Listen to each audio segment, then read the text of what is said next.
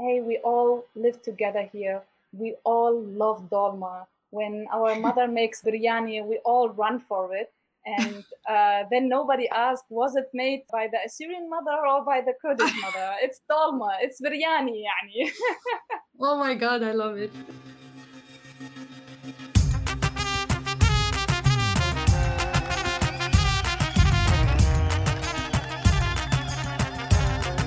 Shlomo and Shalom, everyone. It's Jesse. Welcome to episode 115 of the Syrian podcast with Lana Haddad.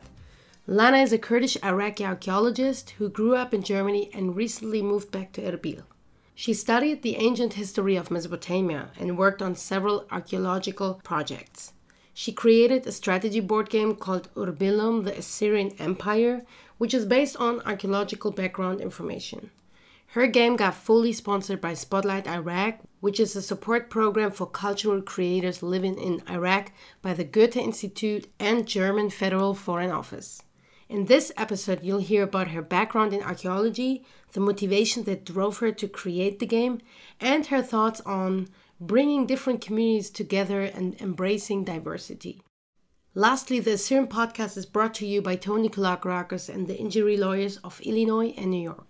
If you know anyone that has been in a serious accident, please reach out to Tony Kalogerakis. Tony has been recognized as a top 40 lawyer and a rising star by Super Lawyers publication and has obtained multiple multi-million-dollar awards.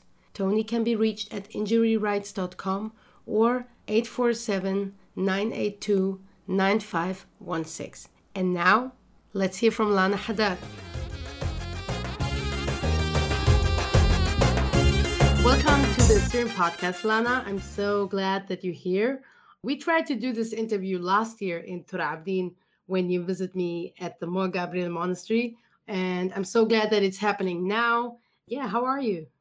Thank you very much, Jesse. I'm very good, and I'm very, very thankful and grateful for you inviting me to this podcast since I'm not an Assyrian, but I think this is so important to open a dialogue to. So I'm very, very grateful that you are giving me the chance and the space in a podcast that is made for the Assyrians in the diaspora and also inside the homeland.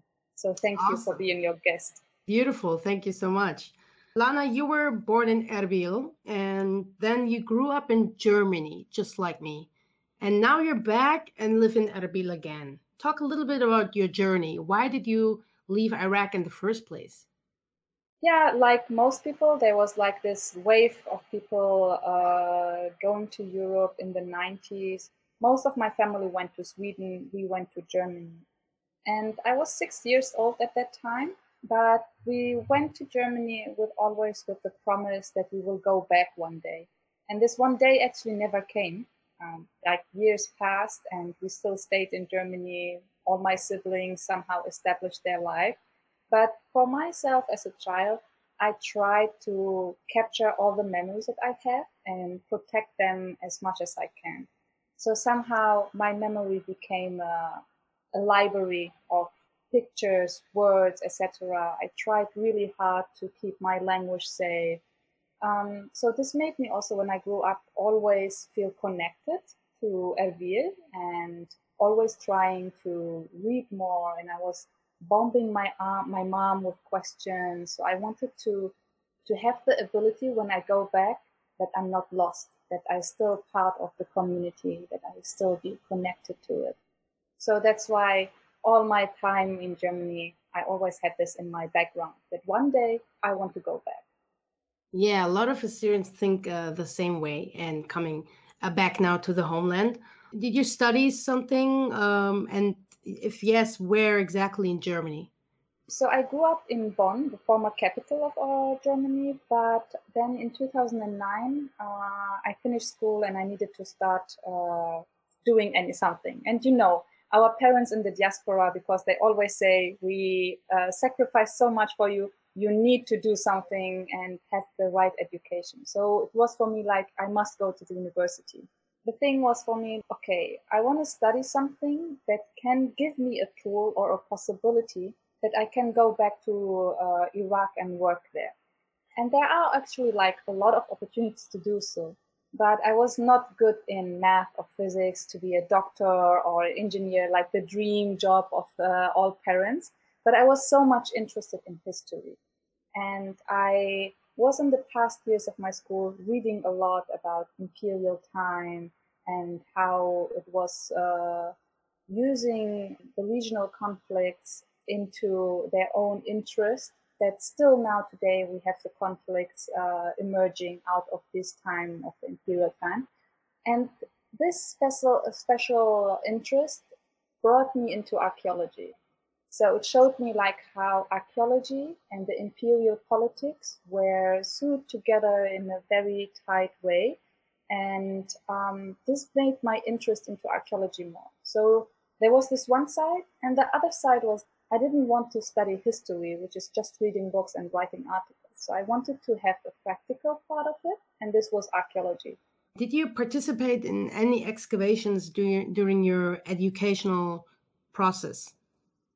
Yes, I actually in my first year at the university, I participated on an excavation in northeast Syria on two sides. I was there for 3 months. One was between Qamishli and Amuda. It's called Tel Muzan, and another one was in close to Serkani, Ras Al Ain, Tel Khwera.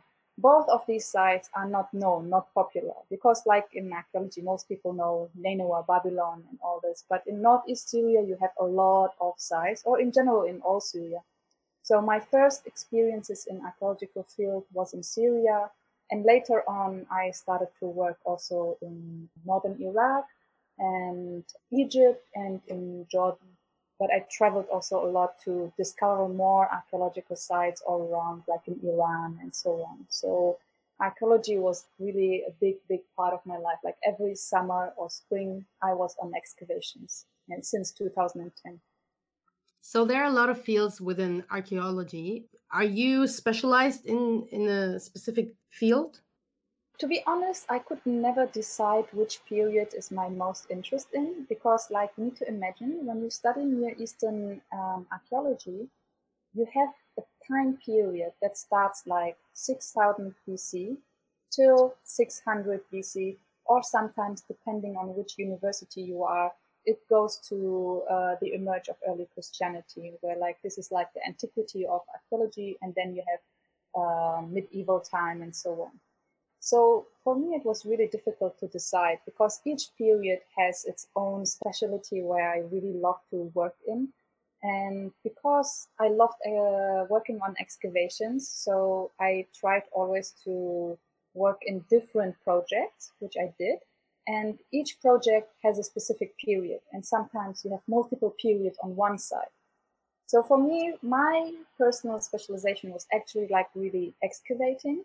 And then, of course, I did my MAs on terracotta figurines and I started my PhD on funeral practices. And both of them were like the third millennium BC, like 5,000 years ago.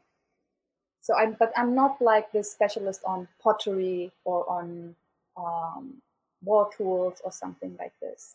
So I have like a more broader general view. And I learned also the ancient languages, Sumerian, Akkadian, Hurrian. Was there anything else? No, all Oh the three. wow! It's enough. So you can read cuneiform too?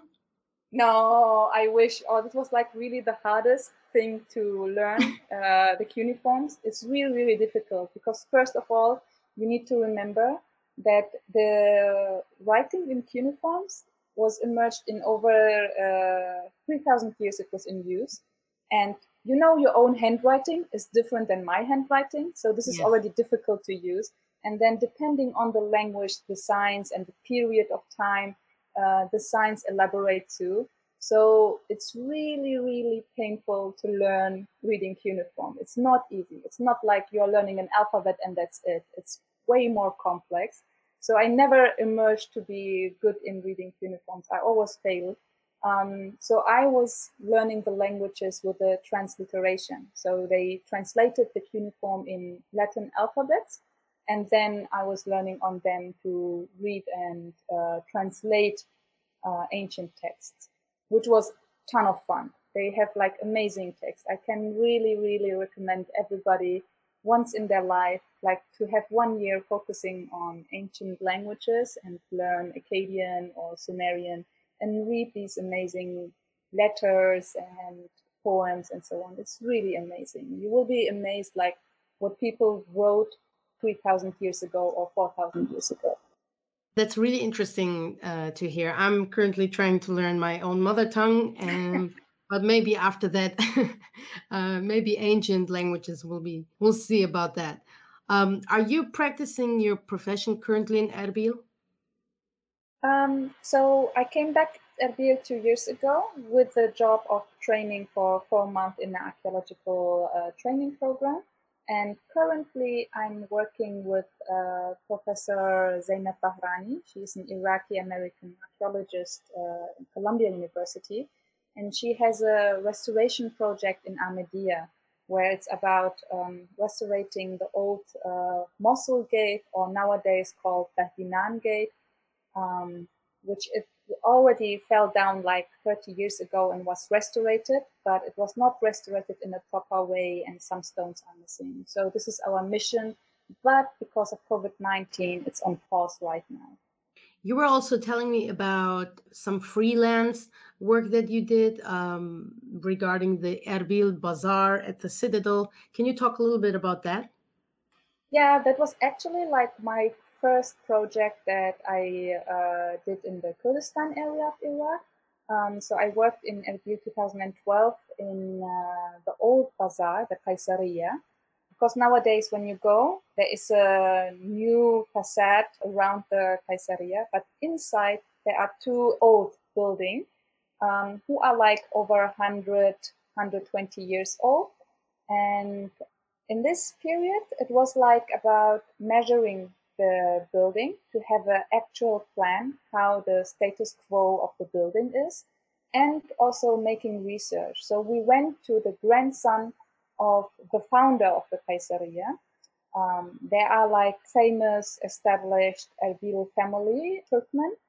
It's called the Chalabi family. They are very, very famous also for the whole Iraq history because they had like high political position in Baghdad, in Erbil, in Mosul.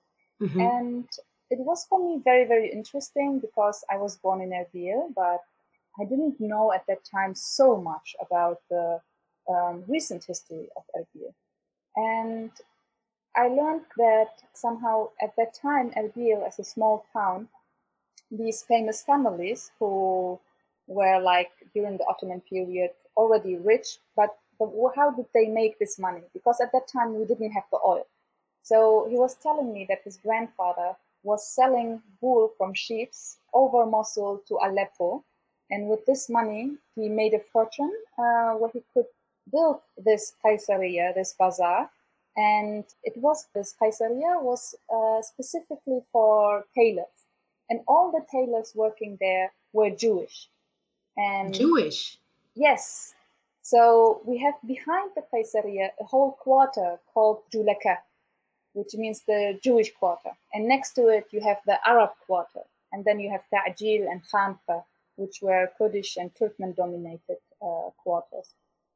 So for me, this was like, now I understand why the Jewish quarter is the closest to the bazaar because they were working as tailors, etc. So I made a lot of interviews with people who used to still know the Jewish tailors working there. So I got a complete different image of Erbil that does not exist anymore. And it's going to be lost completely after 1-2 generations when you have no witnesses anymore about this time. So for me, this was like incredible. I can really feel like you have a lot of respect for ancient and old places, sites, artifacts. What we can see in this region is that there's a huge lack of protection for these sites. For example, the Khinnis site or the Zawa mountain in Duhok, where they put some Kurdish flag graffiti on the artifacts. What are your thoughts about that? Yeah, so vandalism on ancient site is unfortunately very popular here. So you mentioned already Khinnis and Zawa mountains, but also the Bahdinan Gate in Amidi, or the rock-cut grave of Khas Qapan close to Slemania, they all damaged with graffitis. And it's a horrible thing. Like everywhere you see, oh, I was here, or Ahmed loves Sarah, or whatever. Like stupid small graffitis that you can see on all ancient sites. It's not like special just on Thinis or on Zawa Mountain. The problem here is just the lack of appreciation from the majority, because making graffitis on ancient wall is actually an old practice, because we have also, when you go to Pompeii, you have graffitis on the walls. But the thing is, in modern times, when people see there is an ancient wall or a statue or whatever, they like to engrave their name into it, because I feel like they believe, okay, this stone will be old, will stay alive longer than me. So when I put my name, my name will also stay long time in appearance. Mm-hmm. So I was in Persepolis in Iran, and you have there the gates of all nations, where there are two lamassus from the Achaemenid period. And those sites of these two huge lamassus are filled with graffiti, with scratched ones. You see Hebrew scripts, you see English scripts, like from the British Tea Company. Sir John, I don't know what was his name, Wow. wrote his name. So this idea, when you see something old, so people feel the value of it, that it stays for a longer time. So then they come and want to be part of this immortality, I think. So this is only my personal view, but the thing is just like to say, this happens everywhere. And it's part of human desire, I think, to try to put their name somewhere where they know it will stay for a long time. So even just like a few days ago in Khas Qapan, like for years, there's people advocating about it, that the graffiti needs to be taken down. And now they did it. But it's a problem, because even in Zawa Mountains, they did it 3 times, I think, because again and again graffiti comes. The problem is you can do it once, twice, but you can't do it all the time, because you need to use heavy chemicals to take down the color, and this Yes. will damage the stone on the back. So this is like a real big problem, and it's very difficult to control this. So I hope when people talk more about it and have a bigger dialogue, maybe then people will say like, oh, I should respect this more and not just write my name with a huge spray or something. That's very interesting. Yeah, I saw pictures where they showed the effect on the chemicals on the stone, and it got even a different color, the stone after it. So there needs to be more respect, I think, and we even have to start in schools with the education, and so that people feel appreciation about this, some respect, even know what this is about. I think there's also lack of education, like what is this, how important is this, and so on. But do you think the authorities could do a better job? And if yes, what could they do to help? You visited Erbil, and I think you saw also how all the conflicts also impacting on the political side and the administrative side, etc. Yes. So before Daesh, there was more money, and there was also more the energy of doing things. But everything stopped at that time. And since then, the economical situation did not really come back to its height. And it's just going worse, to be honest, COVID-19 and all this. So you have on the one side, the financial problem.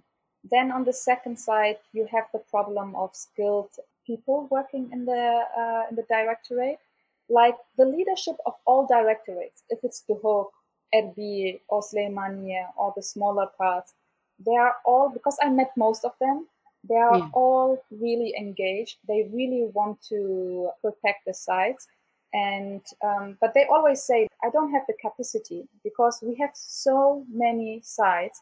And every time when I visit the Antiquity Directorate, there is always nearly every day somehow that they need to go to the field because somebody is building something and then they find artifacts, or there is a site that the Antiquity Directorate knows already that there is archaeological remains. So they send their people who work there to make a report, etc. So their capacity is really little, and the work amount that they need to do is a lot.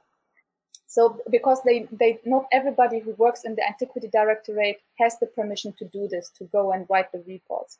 And especially sites who are really outside of the cities, like Finnis. Finnis, the good thing is there is a gate and there are guards, but they cannot be in every corner. And they put already cameras, and they cannot always follow up the people who do destruction. But Yeah. it became less than like 10 years ago. So there was already an effort in the past years, and it's working better. And Zawa Mountain, for example, it's very badly accessible. So you cannot control it. You cannot have a guard all the time next to the reliefs. This would be Yeah. not possible in any country, because also the space is not providing it, because it's really a short cliff and then you have the reliefs on the one side. So it's very, very, very difficult to control this and to protect it. So for me, I think the best thing is really like the educational part.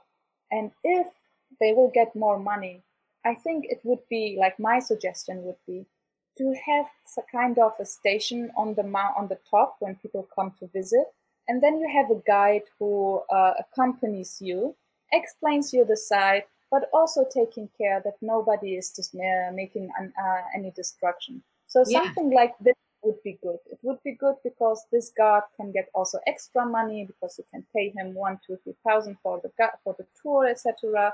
And at the same time, you can protect the relief, but also the environment, because there is a lot of rubbish around. So this would be a suggestion when there will be more money in the economical side. I actually agree that would be really helpful. I once climbed down with some friends. It was really dangerous, to be honest, especially when it's raining. So I think a guide would even provide some sense of security. He knows which way to go and stuff like that, instead of people just trying randomly to climb down, not knowing the road and all of that. Yeah. Yeah, exactly. I agree with you, because also like many times when I try as much as often I can to go to Zawa Mountain, because I just love it there. Every time I lose the track. Like every time I'm always reaching the relief, but I take always a different road, because I can't remember it. Everything changes like after seasons.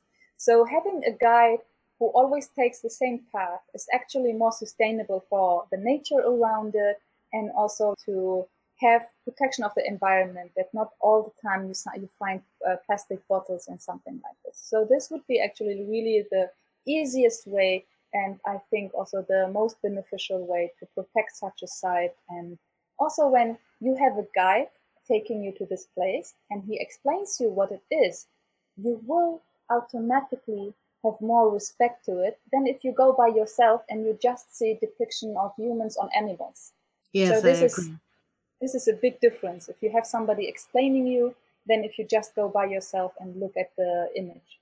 I remember last year I went to an event that was organized by the Directorate of Syriac Culture and Arts, and they invited the professor from Suleymaniye, I think, and they were talking about the Ashur site and how they wanted to create a touristic place at the site so more people are visiting. And I remember when you went to the stage and said, "Okay, listen, guys, this is not realistic." And I was very amazed, first of all, because you were like, this room was filled with men. And second, you spoke very confident about your perspective on that. Can you tell me a little bit why you were so frustrated, and yeah, what were your thoughts? So yeah, I remember very much that day, and I took a long time to decide if I should go in upfront and give my opinion or not. The project idea was the site of Ashur to build a new museum, and there was like the plan of building a large building that is interactive, presenting the history, the archaeology, and making a park with benches for the visitors, and planting 800 palms and so on. So it sounded really beautiful. Yeah. Like just listening to what they want to build and create, it's fantastic. But we need to face the reality because this area was recently under Daesh. And also before Daesh, it was not a place that people go just visit. This was possible in the 80s, but not since the 90s. This touristic, for domestic tourists, is already cut. So with Daesh, it got worse. So you don't have the infrastructure. And if you tell anybody to go to visit there, they will tell you, are you crazy? Should I go to Tikrit and this area? Like they will kill me. So people have a special image about this area. People are afraid to go there. So if you invest right now so much money in building such a construction and plant and all this, you will do it for nothing because you will have no visitors. There must be more work done before to come to this point. Like you need first to get back the trust of people and also have peace. You need to build peace first. You cannot, when Daesh was there 1 year ago, say, okay, everything is over and now we build a museum and pretend like nothing happened before. This is not how you deal with conflicts. And I was giving them the example like, we all here are now in Erbil and we have the citadel, which since 2007, they are working on it. And they are facing so many challenges financially, but also it's a race against time because the material there is mud and bricks. And every season when it's rain, they have a problem that many roofs collapse in the houses of the citadel. So they rebuild one house and the next year another house collapses. It's really, really difficult to re-inhabit the citadel. So it's a huge problem that they are facing. Like till now, we have 2020, we cannot as visitors see the whole citadel. So you see, like there is already a project that needs more support, that needs more creative ideas, how to solve it in a faster time. And this is a place where people from all Iraq and from outside come and visit. But Ashur will be a spot that people will not go. So you would invest millions of dollars, or maybe $100,000 for something that will be in ruins again after 5 years because nobody will visit it. Yeah. And we need also to remember that the site of Ashur, Qalat al-Sharqat, it's a ruin. Like you cannot go there and see a palace. You cannot go there and see a temple. The only attraction would be the museum. But around it, there will be just a huge mound of a tell, but nothing else. So this is not an attraction for people to come and go there. There must be a complete different concept for a different time. Because for right now, I think it's a misinvestment. Although I would love to go and visit Ashur, and it would be one of my dreams. Yeah, thank you so much for your perspective on that topic.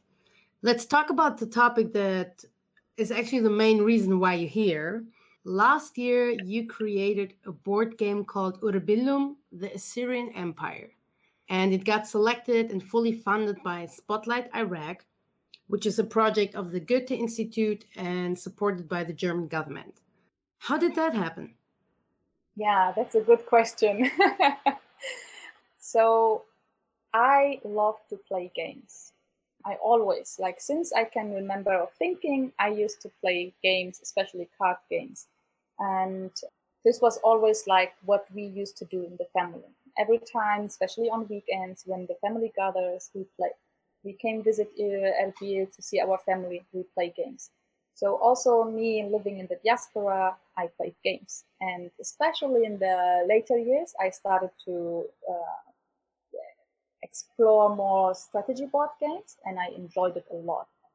And I saw there are many board games who have historical themes, but like in TV shows, etc., Mesopotamia is always underrepresented. And there was a game called Tigris and Euphrates, I think. I played it with my friend and I was disappointed because I didn't see the real connection to Mesopotamia since I'm an archaeologist and have like an inside view.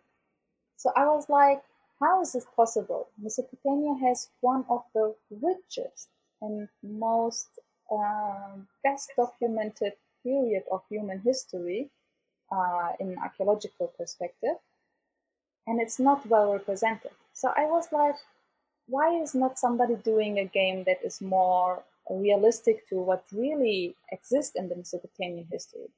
And then me and my friend were joking, okay, let's do a game ourselves. So we started to work on it, and 2015 we had a whole concept. And I went to an international conference, which was called the Future of Middle Eastern or Near Eastern Archaeology.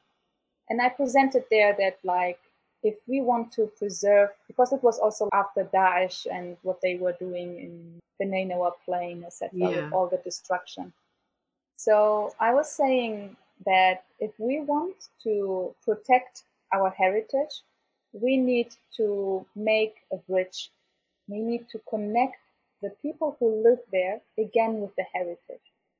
Why?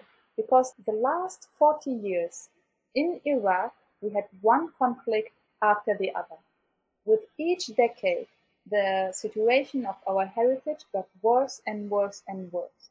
And with this 40 years, because I remember my parents, or the parents of many of my friends, when they were young, when they were students, they were doing trips to Patra, Ctesiphon, to Ur, to Babel, and they saw all these sites as domestic tourists. They go and visited all these sites, and it was popular to do this. And they had knowledge about it from their education, like from school, and also going visiting these sites. All this was eroded in the past 40 years because of the conflicts. So it didn't start that our heritage is endangered with Daesh, but already before with the conflicts.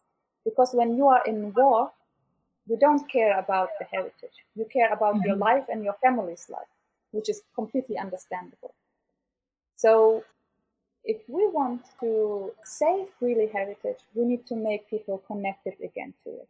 And in my opinion, independent of their background, if they are Syrians, if they are Kurdish, if they are Turkmen, if they are Arab, Median, I want to everybody feel responsible to it because we were always a diverse culture, and I don't believe that it will change. Change it in the amount, like who is the majority, who is the minority, but it was always diverse. So your whole motivation with that game was first to create a game actually on archaeological facts, and also to strengthen the community, the coexistence, and the respect for different cultures. Yes, exactly. I wanted to have a nice product that is entertaining and it's not a boring book that you need to read to learn something. I wanted to have something that is easy, soft, and entertaining. That can open a door for people to get interested into the heritage and start to read more. So this was like my goal specifically with the game. Got it. And Urbillum, the Assyrian Empire, what is the meaning of the word Urbillum? So Urbillum is for me now the brand name, because my idea is to produce different series of games that has to do with the different periods of the Mesopotamian heritage. So Urbillum I choose first because I'm from Erbil. Not I'm from Erbil. I was born in Erbil. My family is not from Erbil, but I say like I choose to be an Erbilian since I was born here, and I feel identified with this beautiful and diverse city. Mm-hmm. So Urbillum is one of the most ancient names of this city.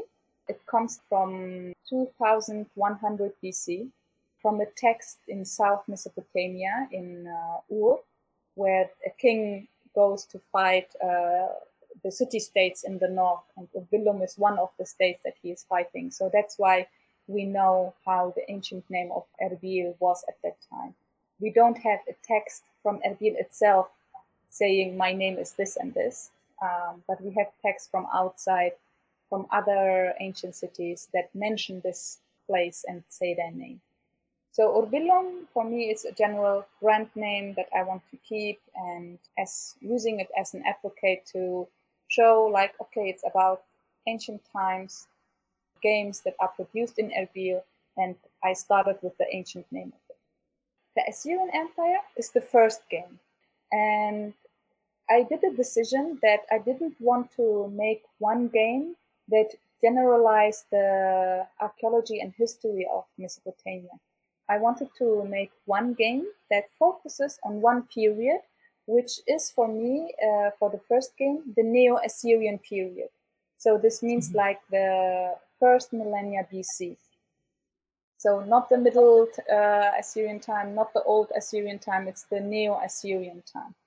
The thing is that in this board game, you have a booklet where you have 2 pages of how to play the game, and then the rest of the pages tells you the background information, history, and archaeology of the core of the Assyrian Empire. Because I didn't want to write an encyclopedia. As I said, I just want to open a small window for people to get into the heritage and get interested into it. So I tried to make it short but interesting and gather informations that I believe that our people here, it's important for them to know. Beautiful. So You said it was funded by Spotlight Iraq. What is Spotlight Iraq? Talk to me a little bit about the process, because I don't think it's very easy to create a game.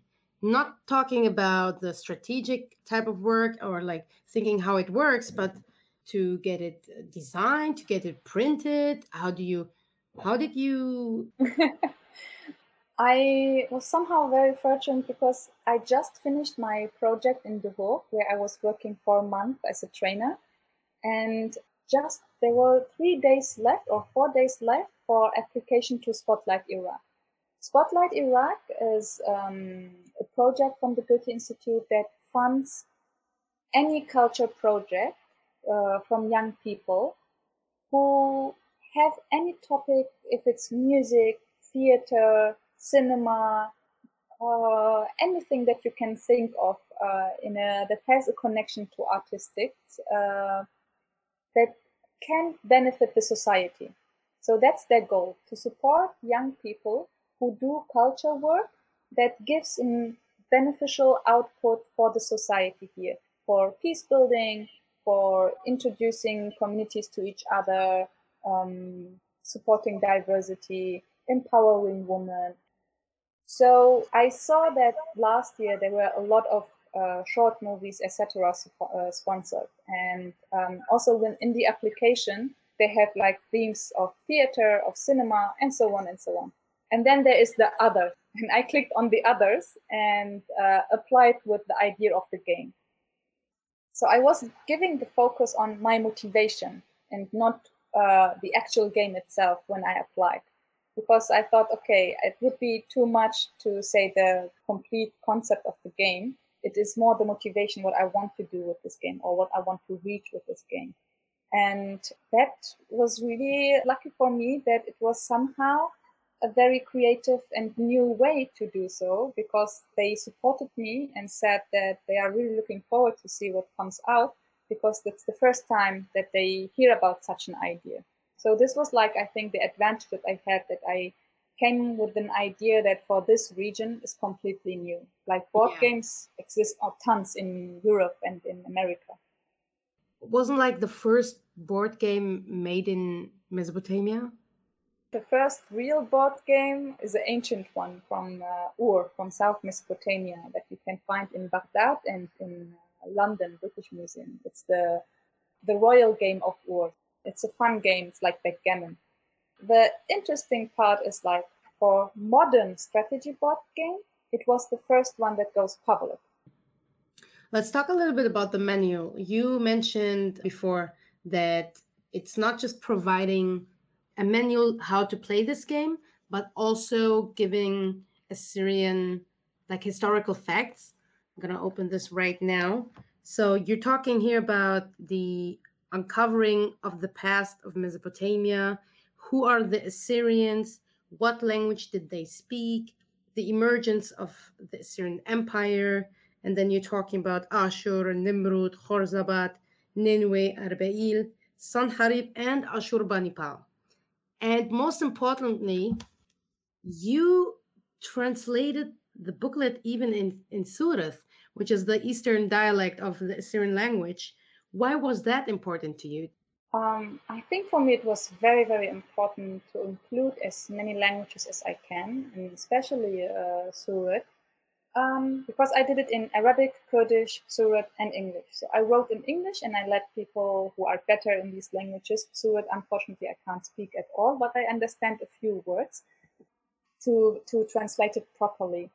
And I think, especially, I think my experience growing up in Germany, being part of a minority and understanding the value of your own mother tongue culture and the emerge and then the need of protecting it and to improve your own skills in it made me like to, if I want to do this, I want to include as many people as I can, as many communities as I can. So I think because it's not long time ago that now here Assyrian children can go to school and learn their language. And so since there is a new generation who start to learn, read and write in their mother tongue, I wanted to say, to think, okay, then I can provide another material for them that they can read and access. So they can go and read it in Arabic or in English, but why not in their own mother tongue? I think this is something beautiful that I can share with the community. And if it would be opposite round, I would be really happy and grateful that somebody is doing an effort and providing me the information in my mother tongue. And actually, this is also what I want to point out. We have a lot of foreign missions working in Iraq in the archaeological field. And not long time ago, all their reports were in English. And you know yourself, the administrative part here, rarely somebody speaks English. So this means that they come and excavate for 1 month or more. And when they finish, they write a report in English. And sometimes a very, very short summary in Arabic. And then they leave again.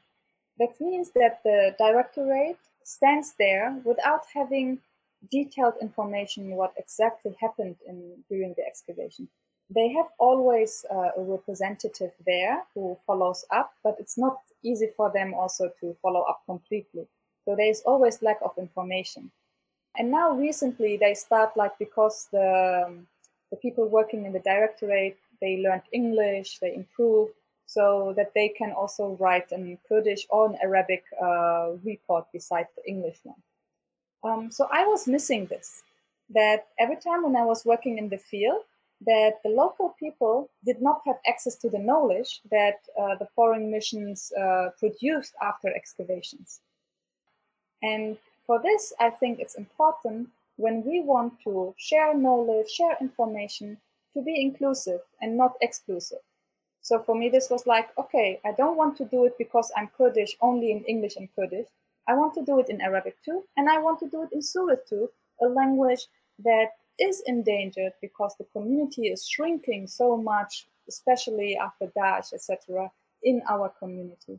So this is like my contribution, my part in trying to include others. Very beautiful said. Yeah, I definitely have a different connection to the game because my language is also represented here. And thank you so much for doing this. I think I can speak for a lot of Assyrians. We appreciate your efforts in this. Let's talk a little bit about the game itself. So it's in front of me right now, and I want to just explain a little bit the visuals to the listeners because they can't see the game. I have a lot of cards in front of me, and we have the Tree of Life on the back, and on the front, you have different images that remind you of the Assyrian clay tablets. We have Ashurbanipal riding on his Yani bicycle, killing some lions. We have some Assyrian priests. We have some Zurna playing Assyrians and Assyrian women with their kids. And we have the emblem of Ashur, which is also on the top of the Assyrian flag. We have the Nargile Gate and many, many other images from these tablets. So I'm a designer. That's why I really appreciate this great design. You mentioned in the booklet that the artist that created the design is Rebel Kid. Rebel Kid. Okay. Is he a Kurd or is he a Syrian or? He's a Kurd from Rania. He's an amazing artist. I discovered him on Instagram. He's very, very creative. Like he does not have one way in do his art, like in different things. So I approached to him and asked him if he wants to contribute in this project. And because I had the concept how it should look like and what figures should be in the game, because for me it was important that all art that is used in the game should have a representative in real life from the Assyrian reliefs. So, because the museums in the world are filled with objects from the ancient Assyrian palaces, but rarely our people can go and visit. Especially people living in Iraq, they don't get visas easily to go to London or Paris or Berlin, and also even to Baghdad. And if you are from Erbil, you don't go to Baghdad if you don't have any real reasons to go there. You don't go there just to visit the museum. So people have little access to the images that exist. So that's why for me it was important when I designed the board game, it should be not fantasy based. Like the fantasy is like the freestyle, but the content should be real. So people have already a small idea of how it looks like. So when they go one day, inshallah, to a museum, maybe they will recognize it. They will see, oh, I saw this in the board game. Oh, I saw this is in the card, and now I see it in the museum. So this was my idea. Got it. Can you explain how the game works and most importantly, how I win it? I'm Assyrian. I'm all about conquering and Yeah, if you're a royal Assyrian, then you have it in your blood to win the game. Of course, I'm a princess. Yes. So it's a 2-player game, and you have in the middle the river Tigris, which is important for the core of the Assyrian Empire. And because, as I said, I'm focusing on the core, you have 5 settlements. It starts with Ashur, Kalhu, Dur Sharukin, Nainawa, and Arba'il. The first 4 settlements were once upon a time the capital of the Assyrian Empire, and starting with Ashur. And then after some generations, they changed it to Kalhu. After some generations, they changed it to Dur Sharukin. Dur Sharukin was only for 1 year capital. But if you want to know more why, you should buy the game and read it. No, jokes beside. And I added Arba'il. It was never a capital or a royal city, but it was home of the goddess Ishtar. Her main temple, the Ishtar temple of Arba'il, was there. And she was very famous because there are varieties of the goddess Ishtar. And the one from Arba'il was most popular. And she was also popular in Egypt, not in the way that they had temples of her, but they knew her and appreciated her power. So that's why I put it into the board. And also, like every time when an Assyrian king wanted to, because every year they had rebellions, and the king went to these outskirts to fight against the rebellions. But before doing this, he always went to Arba'il to go to the temple of Ishtar and asking for her advice what to do. And after the blessing, then he went to war. So that's why, just to have the idea why I choose these 5 cities. The idea of the game is, you as a king, you travel between these settlements. Every time you travel, you need sacrifice one of your population cards that you have in your hands. And when you settle, when you travel with your king from one place to another, then you could put down population cards on the settlement. So you are bringing people to this city. And then you can start, depending on how many you have, to build your city. You start with stage 1 as a small village. You continue, you get bigger, you start to build a fortification wall, you start trading, you build a big temple, and as a peak of your settlement, which will be stage 6, you build a palace. Then you have a royal city. The idea behind it is, if you want to build an empire, it doesn't happen from one day to another. It doesn't happen just when you got to one region and then your mega city is there. It happens gradually. It happens with development. It happens with the power of people. If you don't have enough people, you cannot build. So this is the idea that you always need to settle enough people on one side, and then you start constructing, and you start small, and then you go big. And when do you win the game? When you need to calculate the numbers of settlements that you have, like always the topmost stage. When you have 16 and your opponent has less than 10, you win the game, because then you are the king who has the biggest empire. But it's not that easy that you just travel and settle people and build, because the people that you settle, they have specific powers depending on their character. Then you can use strategies to fight the other player.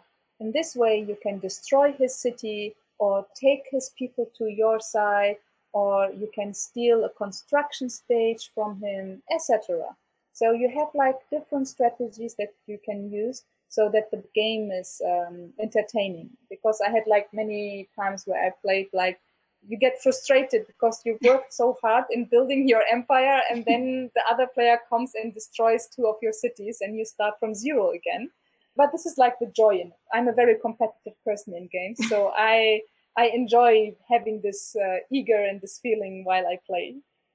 When do you know when it's time to count the settlements? Are there like just a number of spots that you can fill and then you know the game is over? You need always to keep track. So sometimes it happens that we talk so much in the game while playing that we forgot to look at it, and I already won the game but continued. So you need always to keep track on the stage numbers that are in front of you. So if you forget, the other can take advantage and build up and win against you if you don't pay too much attention. How long do you think is one game? So I tested the game with many friends from different levels. In general, I would say it takes 45 minutes to play, 45 to 1 hour. So I saw on your Instagram page that you deliver now in Erbil, deliver the game to the customer's home. Let's be honest, like you're Kurdish, you created an Assyrian game. When I order the game, I actually expect an Assyrian person coming to my door and deliver this. So tell me a little bit about the reactions from Assyrians, and also the reactions from non-Assyrians would be interesting. So I started the delivery by myself. Like I really deliver it by myself. I think next month it will be changed. But it was like really the most fun experience in my life. As a teenager, I always wanted to deliver pizza when I was living in Germany to have a side income, but I never had the driving license. So I was laughing when I came up with the idea that I will deliver it myself. So I was like, oh, I finally can make my teenage dream true.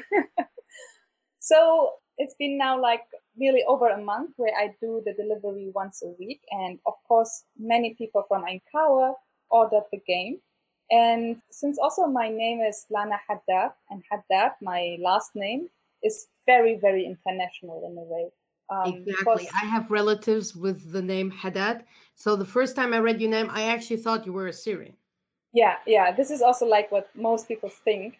So most people think I'm Assyrian. And the moment when they find out that I'm Kurdish, they are very surprised, but I always see a smile on their face. And this means a lot to me.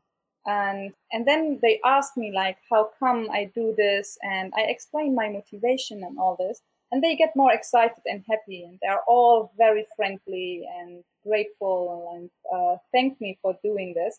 And this always makes my day, really, like to see how they feel that somebody, an outsider, comes, appreciates also their language in like writing the booklet in their language. This makes them very, very happy. And seeing people happy, buying something from me, that means a lot to me. So I feel like I'm not just making a product to make money, which I don't. um, but it's just like I'm really achieving what I am dreaming of with this, that I bring people together and I make them happy and I can give them something where they can feel connected to their heritage. So when I come to customers who are Kurdish, they're all very supportive too, especially because I'm a woman, and they also because here at this time it comes like it's a game. In general in the world, game production is very male dominant, and then seeing a woman and then a Kurdish woman, so people feel like proud. Oh, she's one of us and she's doing this and she's achieving this. So I get a lot of support. At the same time, many people come and ask me, why you don't do it about Kurdish? And I'm like, yeah, but this is not my motivation in it to make out of my product a nationalistic thing. For me, it's about diversity, about heritage or culture. And I started with something where I believe it was neglected in the past time a lot and got really horrible attention throughout the actions of Daesh. So that's why I think for me it was important to break this chain and giving a positive light on this topic of the Neo-Assyrian period and not always thinking of Daesh destroying the Lamassu or something. So when I explain to people my motivation behind it, they always take, oh, this is actually good, this is really nice, and I'm so happy that you are doing this. And then they ask, because they have also like the need and the want that somehow their culture is represented in something like this. So they'll ask me, can you do this also about a Kurdish topic? And I say, yes, of course. I'm planning to do a series, and I'm trying to include all the communities, because this is like what I want to do. It's not like I'm taking sides. I'm just doing this and I'm not working for my own community or whatever. No, I want to include everybody as much as possible. And so the reactions in general are positive. I got once a negative comment, like somebody accused me that I'm taking the Assyrian heritage for the Kurdish culture, like as I am pretending that the Assyrian heritage is also part of the Kurdish identity. And this is not my approach. My approach is to make people listen and understand each other and respecting the different historical, archaeological facts, because we live in a very diverse area throughout history. The issue is also during the Neo-Assyrian period, not everybody was Assyrian. You have like the elite, the royal, but you know from all documents that people from all around the known world at that time came to the capital because of economical perspective, who have worked there. There were people from the Levant, from the Zagros Mountains, etc., etc. Because we have also lists from the empire where we see names from a language that we don't know, which is not Assyrian, Akkadian, or whatever, but a language that does not have writing but exists. So that means it was a really diverse community at that time. So for this reason, why can't I say, okay, I was born in Erbil, this city has a long, long, long history. The Romans were here. It doesn't mean that suddenly everybody in this area was Roman. The Greek were here. It doesn't mean that everybody in this area became Greek just because the Greek were ruling. The Persians were ruling over here. The same. And also when the Assyrian were ruling, it doesn't mean that every citizen in their empire was Assyrian, like in the ethnical background. In the law thing, it's always different, because many people worked in the administrative field without ethnically being Assyrian. So, and this goes back and back and back. It's always like this. Also today, in Erbil, the government majority is Kurdish, but you have Syrians, you have Turkmens, etc. You have Arabs. So why don't remember people this, that our reality today, how the diversity is, and this is actually something that we all need to be proud of, to be happy out of, especially when we look at the global thing where racism is growing and it's bearable to watch this. And for me, this is why, like, I try to remember people hey, we all live together here. We all love dolma. When our mother makes biryani, we all run for it. And then nobody asked, was it made by the Assyrian mother or by the Kurdish mother? It's dolma, it's biryani, yani. Oh my God, I love it. And if we share so much, we have more in common than what divides us. So I don't want to focus on things that divide us. I want to focus on things that bring us together. Yeah, I once ordered Kurdish chai, and I didn't know what the difference is between my Turkish chai, my Syriac chai, my Kurdish chai. Chai is chai, bro. You have only the difference with Iranian chai. Iranian chai is lighter, is not that heavy, and less sugar, while what you calculated is always very dark, bitter, and needs a lot of sugar. That's the only difference you can find. Okay, noted. But jokes aside, I think this is such a really, really beautiful approach. I think this is so important. Definitely. What are the next steps for the game? Because I bought my game at the Spotlight Iraq event with this beautiful bag that comes with it. How can people from all over the world get this game? And what do you think? How much would they pay for it? So for now, the idea is because I printed 500 games, and when they get sold out, I want to use the money that comes back in producing more games. So this game right now, I want to make a series out of it. And I have, beside this game, other games in my mind that I would like to develop, but I need the money for it. So I need to wait like a few months so that I have enough sales to use this money back in producing more games. So the idea and the mission for me is right now to really establish this as kind of a Iraqi board game company where each year there will be one or two new different games coming up. Because in my mind, I have already 10 games. They need just to have money to be realized. I had already orders from the US and from Europe where people brought it and paid me via PayPal, and I gave it to relatives of them, and they send it to them when they go visit them or something like this. Yeah. So I already love that there is somehow the interest and also the support from the outside. So if anyone is interested and they have family relatives who can send them the game, I'm most welcome. They are most welcome to approach me on the social media. But in the future, if my plan works out, I would have like a distribution from Iraq and a distribution from Europe where I can send them also to other countries. But this all can work out when people buy out my game in this year. Inshallah. Inshallah. And so we have a lot of Assyrians that usually come around the Assyrian New Year, 1st of April. Do you have still a bunch of games that you could sell? So maybe if Corona, the pandemic, is over by April, we'll see about that. And people are coming, they could approach you on Instagram, pre-order, and then when they come visit, they could get it in Erbil. Definitely, definitely. I would be happy to save games for people who know they will come later. For sure. I'm always welcome. Beautiful.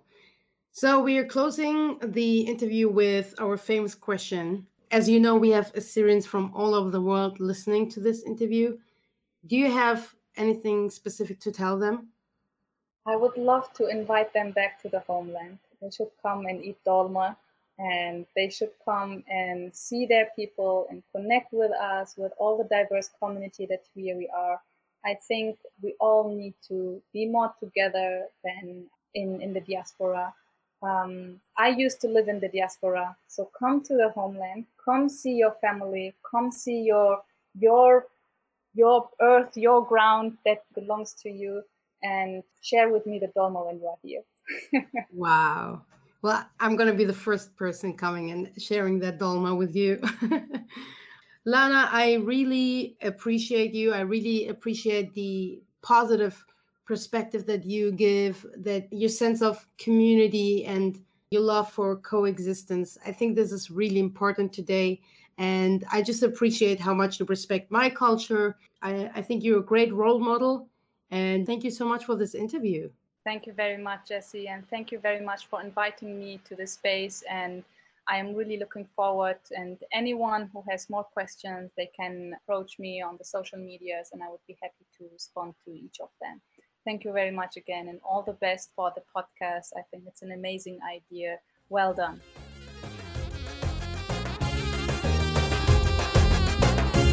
Thank you for listening. Please make sure you subscribe to us, rate, and review us wherever you listen to the podcast.